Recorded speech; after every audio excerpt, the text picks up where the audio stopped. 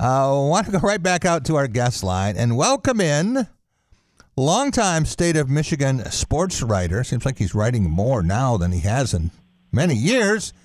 He is also our director of research for this show, our number one numbers cruncher, Captain Database. And just don't talk about the Buffalo Bills, Miami Dolphins, or New York Jets game, rather, I guess I should say. I want to welcome in Bob Tripi. Bob, how are you? Well, I'm a little down today. I didn't win that $2 billion jackpot. Otherwise, you would have tried calling my number, and you would have got a busy signal. Really? Yeah. I would have been talking to my financial planner. I gotcha. And what would you have done if you had won? I wouldn't be talking to you, Jack. Ever again, probably. No. You know, I would be talking to you if I won, Bob. Yeah, if I'd be saying, I won. You didn't know. I would. I've thought of that many times. If I ever won money like that, I would probably give most of it away to charity. Yeah. You know, I the do Tripi have Foundation. Yeah, exactly. Yeah. That's exactly it. I'm a big believer in feeding the homeless and stuff like that. So I would create a foundation, and I would try to divvy up the money to help people and all that. You know, that would be my thing. You know, I would keep a very small portion of it, but the rest I'd designate to helping others and all that. Yeah. So. Well, a lot of people say that's easy to do until you have the check, and then suddenly you find a lot of relatives you forgot you had. They're all there waiting in your driveway. Yeah. Yeah, exactly. Exactly. Who are you again? All right. We have a lot to talk about today, including some great research you have done with Michigan State football and with the Big Ten. But first, I want to talk a little bit about college basketball, and you were in Ann Arbor last night, right? Can you believe it? Yeah, I was there. The funny part was I haven't been in Chrysler Arena since they renovated the place. Yeah, Chrysler Center now, right? Yeah. So I walk in, no problem, and everything like that. And I asked the guy. I said, I noticed that the area where I used to sit, I said, it's not there. He says, oh, just go over there. He's pointing to the same area. And so I go up the stairs. I get to the area where I normally would sit, and the guy says, oh, you're up there. So I go all the way up to the rafters and everything like that. And the guy says, no, you're on the other side.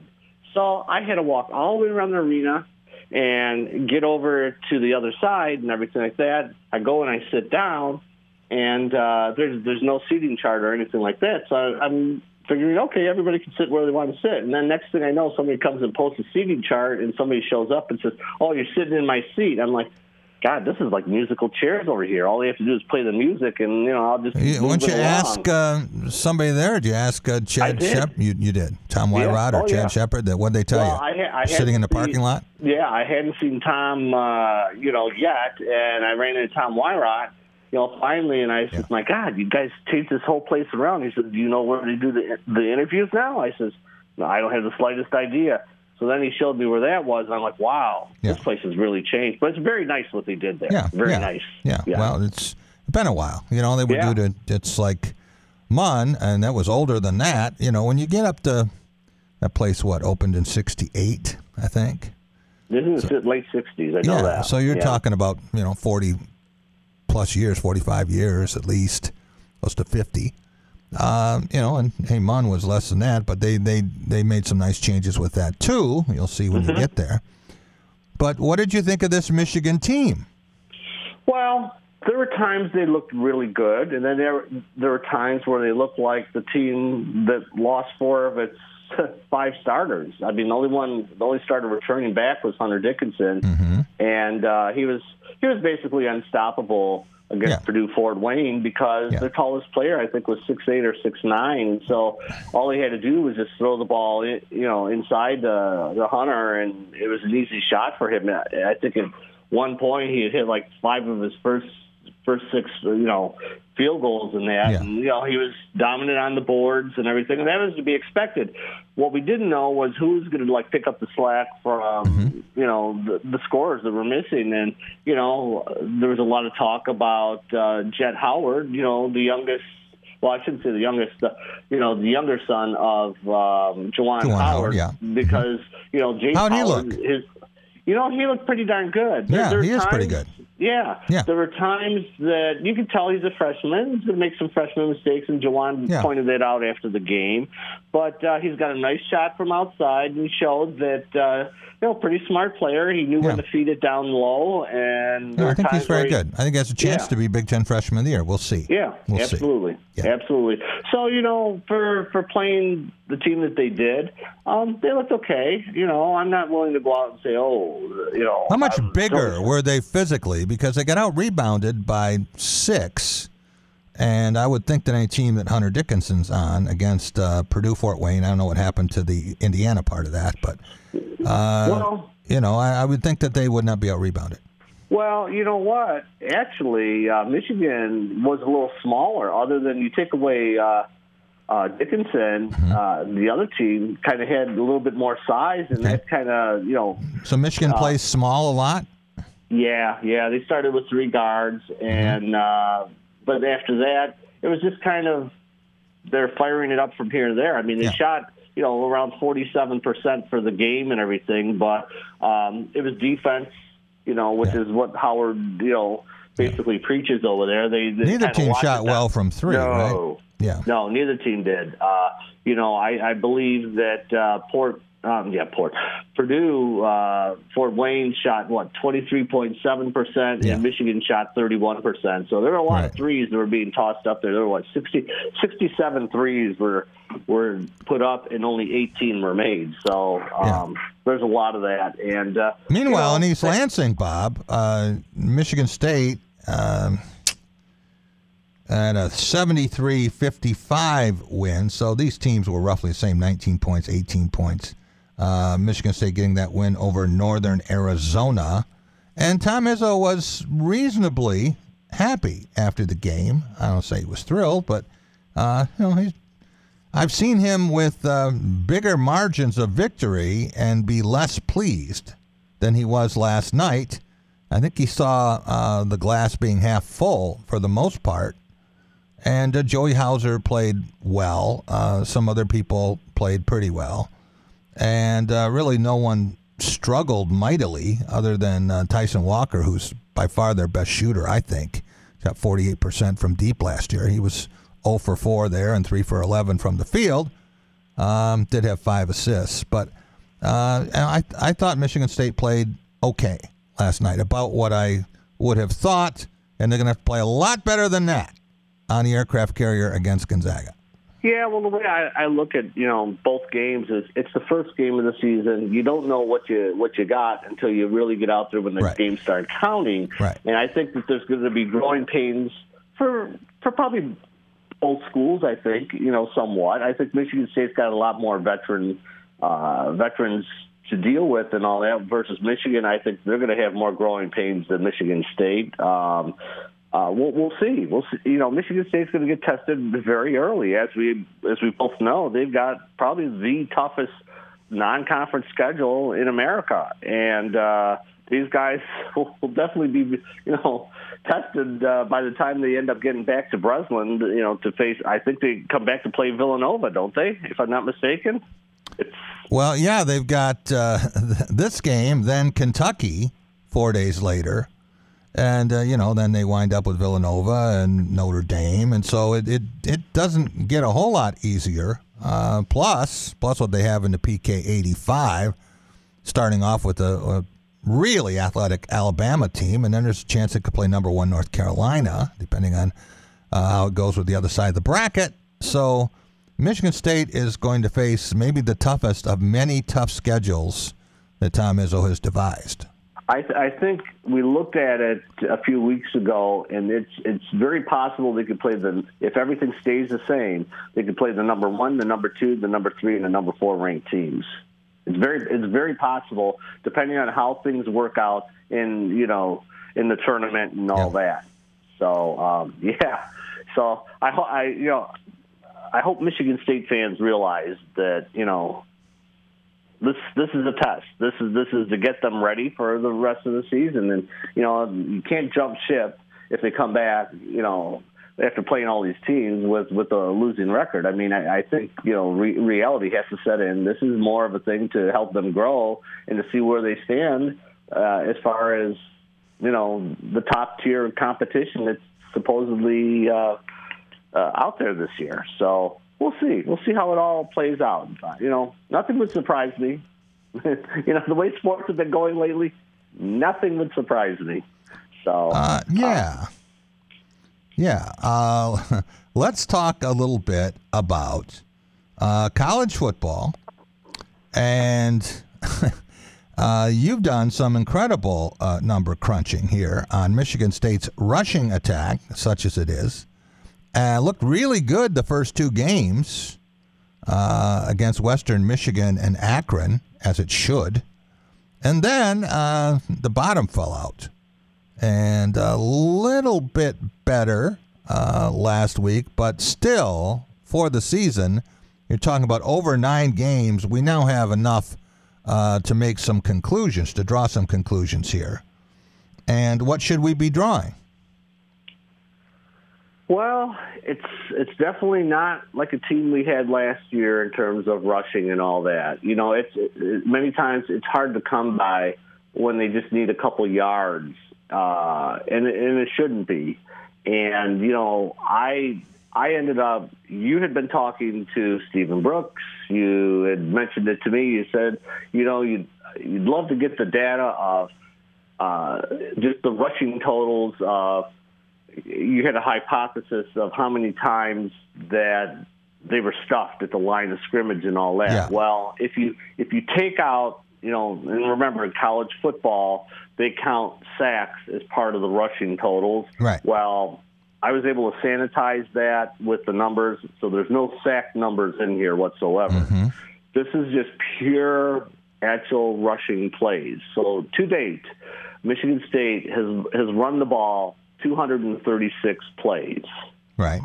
Of that, 46 times. 236 planned plays. We're not talking about quarterback traps, right? Right. Okay. Right. So there's 236 rushing plays. Of that, 46 times, or 19.5%, they've been held to 0 or minus yardage. So you're talking almost 20% of the time. What? One in five. Every 1 in 5 times, they're either going to get 0 or minus yardage. Right. Now, if of those 236 plays, there have been 78 times, or 33%, where they've been held to 1 yard or less. So, that's not a good number. That's not a number that you want to see in terms of, do you have a rushing game of that or not? If you need a yard, you got to hope that, the numbers are way in your favor, but 33% of the time, you can't even get a yard. Right. Or less. Right. So, that's bad. 8 out of the 22 times. Okay, wait a minute. So there's also, out of the 236 plays, 32 of the 236 plays have been for 1 yard. Wow. That's around 13.6%. Okay, I condensed some of this, Bob, and so we don't weigh people down with numbers and blow their mind here. I consider a productive rushing play, generally. Okay, now it's different if you're on the goal line. You got to get a foot, and 13 inches is a good gain. But for the most part, I think you need 4 yards to make it a positive play, because if you get 3-3-3 and you're deep in your own territory, you have to punt. So I think 4 yards is generally considered to be a plus play and keeps you ahead of the sticks. And Michigan State has had 3 yards or less. That goes all the way back to -8 yards. But from -8 up to +3, 130 of those 236 plays, or 50, a little more than 55% of the time, Michigan State has not gained 4 yards. And I think that must be one of the lowest I can remember. Certainly nothing like it was with Kenneth Walker. No. And that's the thing, too, is, you look at the numbers, and we've all witnessed it on Saturdays when we've seen the game, and they're in like a 3rd and 2 or something like that, or they need 4 yards, and then they get stopped behind the line of scrimmage. We had that stat earlier in the year where we talked about I think it was Pro Football Focus came up with it, where they said that, in one of the games, they were being hit a half a yard behind the line of scrimmage. Correct. Right. So that's pretty revealing when on the majority of your plays, the initial contact is behind the line of scrimmage. Exactly. So, yeah, it's been a rough year. And I thought they were a little better Saturday for a number of reasons. One of them, I thought that it was Jay Johnson's best job of calling plays all season. I wasn't wild. I didn't understand what was going on at the end of the game. But I'd say for the first 59 minutes, I thought that was his best job of calling plays. And I think there were a couple reasons for that. We saw Brandon Baldwin, Vince Baldwin's son, who was in there replacing Jarrett Horst. And I don't know if you saw me doing a standing ovation for that for television, but I thought Brandon Baldwin played well. And I think that he has acquitted himself now well enough in those two starts that this should not be a competition moving forward. And I thought that even with the loss of Matt Carrick, again, early in the game, this guy gets hurt a ton. And we saw, you bring someone in, you bring in a portal guy, Brian Green, and he struggles mightily. And then he used a few other guys, and I thought Gino Vandermark and even Kevin Wigginton came in on one play, and had a terrific block going down the line of scrimmage and sprung a guy for 24 yards. So we talk about the backs. A lot of it always is, unless you're talking about Kenneth Walker or Barry Sanders or someone like that, it's do they have a crack of daylight there? Is there anything that gives them some room to, and then can they find it? And for some cases in Michigan State, maybe the backs have misread the holes, but a lot of times there is no hole. Yeah, that's the thing is, we've watched these games and you're just kind of scratching your head saying, is it the line? Is it the backs? I think it's a combination of both, what you're seeing. And when you really look at it, you're right about what you said about they're playing much better, from a rushing standpoint. I mean, they averaged 4.2 yards per carry against Illinois, and that's the best that they've had since the Maryland game when they averaged 5.1. Yeah. So, and I think definitely by having Baldwin in there, that did, it did help. I think Vandermark in there, I think he's a sophomore, if I'm not mistaken. That's, he looked pretty good from what I could see. So, maybe this is the start. Granted, you're playing Rutgers. Now, the other thing you got to think about, Rutgers has a very good defense. I know a lot of people don't believe that. I mean, they just don't have an offense. That's a huge problem for them. Rutgers, I'm a little surprised that it's a 10-point spread. Not to say that Michigan State couldn't have a convincing victory, but this was a team that led Michigan 17-14. Yeah. Yeah, if they had, and we just saw Michigan in its previous half to this, had the ball for 23 minutes and 5 seconds against Michigan State. So I guess I wouldn't say that Rutgers isn't capable of a win. I've seen a lot better Michigan State teams than this struggle with Rutgers. I've seen them lose a bunch of times to Rutgers. And, I've seen some Michigan State teams that had great records struggle with Rutgers. Yeah, we only have to go back a couple years ago where Greg Schiano his first game back as head coach of Rutgers came into Michigan State. They got all those turnovers, and they ended up Mel Tucker's shocking. First game, too. Yes. 7 turnovers. Yeah. He said at the press conference Monday, someone asked about that game. He said, you had to remind me about that. But there were other games that even Michigan State had really good teams, and they nearly got stung. They did not in those seasons, but there were other seasons where Rutgers did get them. And so, Michigan State should win this game. But they got to show up. And this is not a just throw your, supporter out there and you're going to win. So I would think that Michigan State's got some work to do this week and follow it up. Last week was really a masterclass on how to handle adversity. couldn't have had much more. And you consider the 8 suspensions and all the players who kept limping to the sideline. I know Brett Bielema didn't like that, and some of the Illini fans didn't like it, but it is what it is. You get injured, you're probably going to leave the game. So, Michigan State has some work to do, and we saw Ohio State for a second straight game get outgained. So I think Ohio State has some real work to do before it plays Michigan.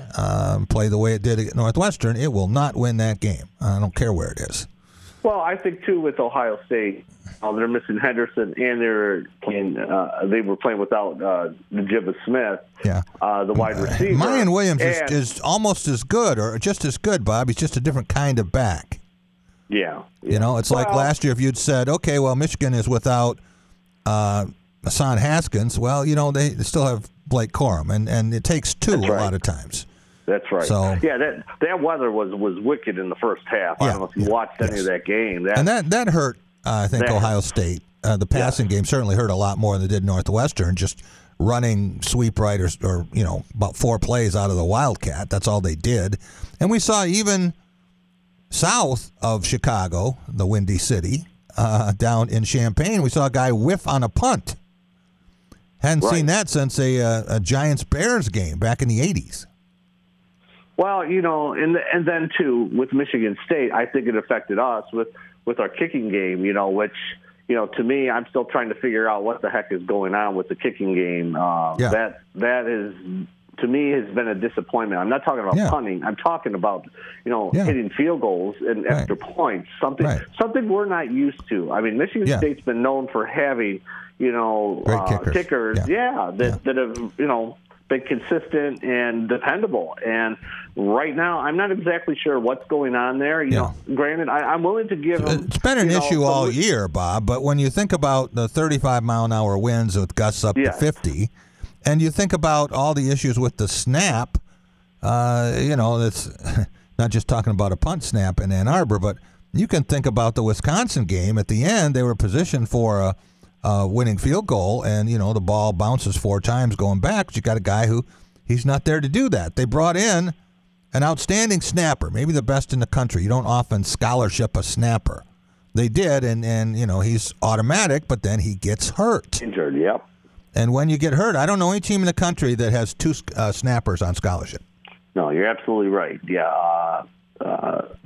That's one thing I think that a lot of people forget is the fact that you got a guy that is not exactly the same, talent level as, what's his name? Pepper, right? Hank Pepper. Hank Pepper. Yeah. And obviously it's in his bloodline because his brother is playing for the San Francisco 49ers. No. You know what? They're not related. They're not related? They're not related. I was amazed, but no, I've done everything but check out the DNA on this, but no, I have it from both sides that they are not related. What are the odds of that? I know. Both named Pepper. I know. It's an easy assumption to make, but it is not true. Wow. No. Wow. Yeah. I didn't know that. So if you're recruiting a snapper, you're looking for somebody, Pepper's a good place to start. You might want to check with exactly. Jabril Pepper or Julius Pepper. I wanted to go over a couple of other things with you quickly. And we appreciate you joining us on Tuesday this week instead of the usual Monday. You had the basketball obligation yesterday. So this was interesting. Michigan State last week sweeps Wisconsin in hockey, 5-0 and 5-1. So a 9-goal differential over another Big Ten program.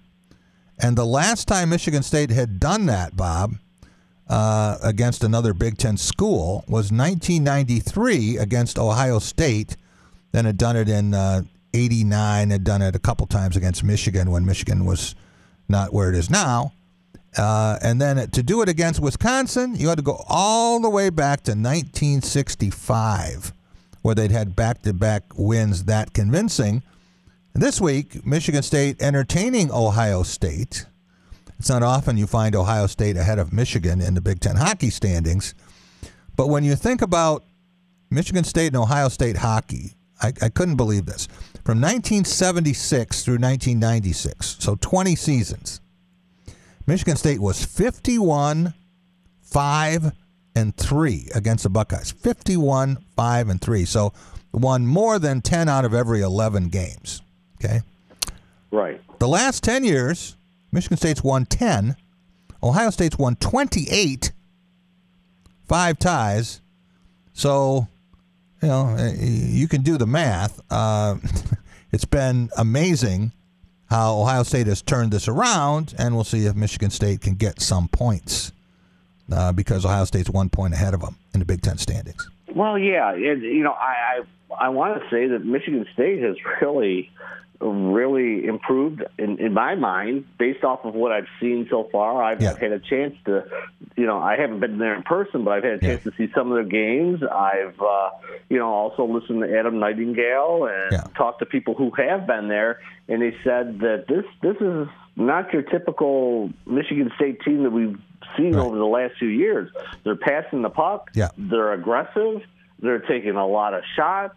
They're well disciplined, and that's something that is very good to see and good to hear about because I was looking. I think College Hockey News came out with their poll. Was it yesterday? And I think Michigan State's number 15 in their poll. Wow, so that's surprising. Yeah, well, Michigan was number one, and for good reason, I think. But we couldn't find a time where a team had been number one in the national rankings and been in last place in its conference. And that changed Saturday night. Michigan did get an overtime win over Penn State, so it did get some points. But at that point, Michigan State was 0-1 in the conference. It was tied for last place, but number one in the nation. Yeah, I'm looking at it right now.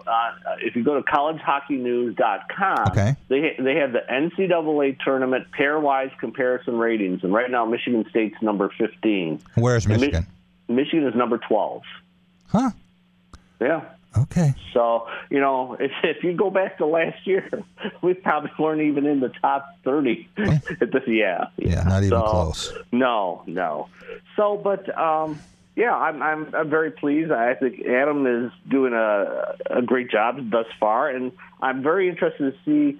I remember Ron Mason always telling us that by the time they get to the Great Lakes tournament, they're no longer considered freshmen; they're considered veterans, and they're playing at a different level. If based off of what we've seen so far, if they take it up another level, I think Michigan State fans will be pleased with, how this thing works out the remainder of the year. I thought getting to 500 would be, a realistic goal, but who knows? They may surprise us and maybe a little bit better than that. And I'm planning on getting up there to catch a game or two, and who knows? I'll probably be covering one of them the way I'm covering everything else right now. So, yeah, it's a good time. It's a good time to, you got Michigan State basketball. Hopefully Michigan State football is going to win the next 2 games or potentially 3. We don't know. Needs 2 more to be bowl eligible, which was something that a lot of people did not see before the Wisconsin game. Exactly. If you had told people at that point, said, hey, you know what? You're going to win 2 out of 3, and you're going to hold Michigan under 30 points. You could have got some long odds on that. Well, the guy across the street from me is a huge Penn State fan, and he drives to every single home Penn State game. And he told me yesterday, I said, so looking at the rest of your schedule, what worries you? He says, the Michigan State game. I said, that's at Happy Valley. He says, we haven't been too happy over there many times, when Michigan State has come in, and they've always seemed to surprise us, when we least expect it. Yeah. So, yeah, who knows how it's going to all work out. Let's hope that they, continue a little bit of momentum here. They've won 2 of their last 3 games, and they're going to be favored. They're favored this week. They'll be favored, I'm sure, against Indiana. And, then they close it out, the regular season against Penn State, and we'll see how how it may fall there. So, here's an interesting stat for you. When was the last time that Michigan State, and the Detroit Lions won on the same weekend? When is it? 2015. Really? Yes. Yeah. amazing. You have to go back, 7 years to find the last time that they all won on the same weekend. Yeah, and when you think about that, Bob, plus you add in an Alabama loss and a Clemson loss. Oh, my God. I'll bet you really have to go back a ways. Yeah, I would say so. Huh? You might have to go back to before Nick Saban days at Alabama. One more thing very quickly, and there's been so much going back and forth the last 10 days with Michigan and Michigan State. I'm frankly just so fatigued by this whole thing. But today, apparently now, there's a statement by an attorney, doesn't say who he's representing. I don't know. I don't have a lot of respect for the legal profession sometimes. Yeah. So I'm not saying, what really happened. I don't have all the information. I'm not going to draw conclusions on something like that. I think this is a bad rivalry, and they're certainly mistakes. Michigan State's made a bunch of them and been punished for those mistakes, and now there's legal proceedings, I guess, looming. And a guy named, is it Dave Diamond? Yes. Yeah, he's a lawyer based in Los Angeles. Based in Los Angeles. Okay. So he has an allegation. He has his version of what happened there. He wasn't there. Yeah. But apparently now he's representing a Michigan State player. He doesn't say what player he's representing, but he's saying, quote, "We have learned that the U of M player started the altercation. Oh. Eyewitnesses have described it as charging with his helmet and throwing a punch." What, does he have any video evidence of this? Is this just some theory? Do we know what? I can't imagine that if Michigan State's trying to get this thing handled and get it done, and of course you want to shed as much light on the situation as you can, but this doesn't sound like it's going to help things in any way. And he better be right. When he says this, he damn better be right. Yeah. Or else he should shut his mouth. But, hey, you're a lawyer now. You can do anything you want. We've seen that in Washington, right? Right. Matt Charbonneau has the article out there. It's online now. Okay. And, it says that Michigan, the reason for his statement was to push back against the narrative that Michigan's players are innocent in the altercation and all of the blame lies with the Michigan State players. Yeah. So it's interesting, though, that a lawyer in Los Angeles. Why is he doing this ahead of maybe he wants to get out in front of the investigation? I guess that's legal posturing. All right. Bob, thanks so much for joining us. It's funny. Before we bring Jim Stark in, I have to tell you, I had two comments about our segments. Almost exact opposite reaction. One guy said, I listened to your show. I love your show. You know what I really like most about it? I was hoping he'd say me. He said, Bob Tripi. I said, really? Yeah, Bob Tripi said, I learned so much from that guy. I look forward to it. I look forward to every Monday. He was probably despondent yesterday that you weren't on. Said, yeah, that guy, and he's got so much research. What does he do? Does he ever sleep? All this stuff. And then the other guy comes up, and it was about 20 minutes later, and he said, I'm still listening to you on the radio. I said, oh, yeah? Any feedback? He said, the only thing that I really have a hard time with is when you have the numbers guy on. And I said, oh, really? You mean Bob Tripi? And he said, yeah, I like him, but it's just so much math. I can't do math, and if I'm driving, I want to pull over. So I don't, you can't please everybody, right? Exactly. Only Jim Stark can do that. He's coming up next. Okay. All right. Thanks, Bob. Really appreciate it. All right. Talk to you soon. We will be back with Jim Stark in just a couple of minutes. He was there at Breslin Center last night, and I'm even going to turn on his microphone. It's a Drive with Jack, the Spotlight Radio Network.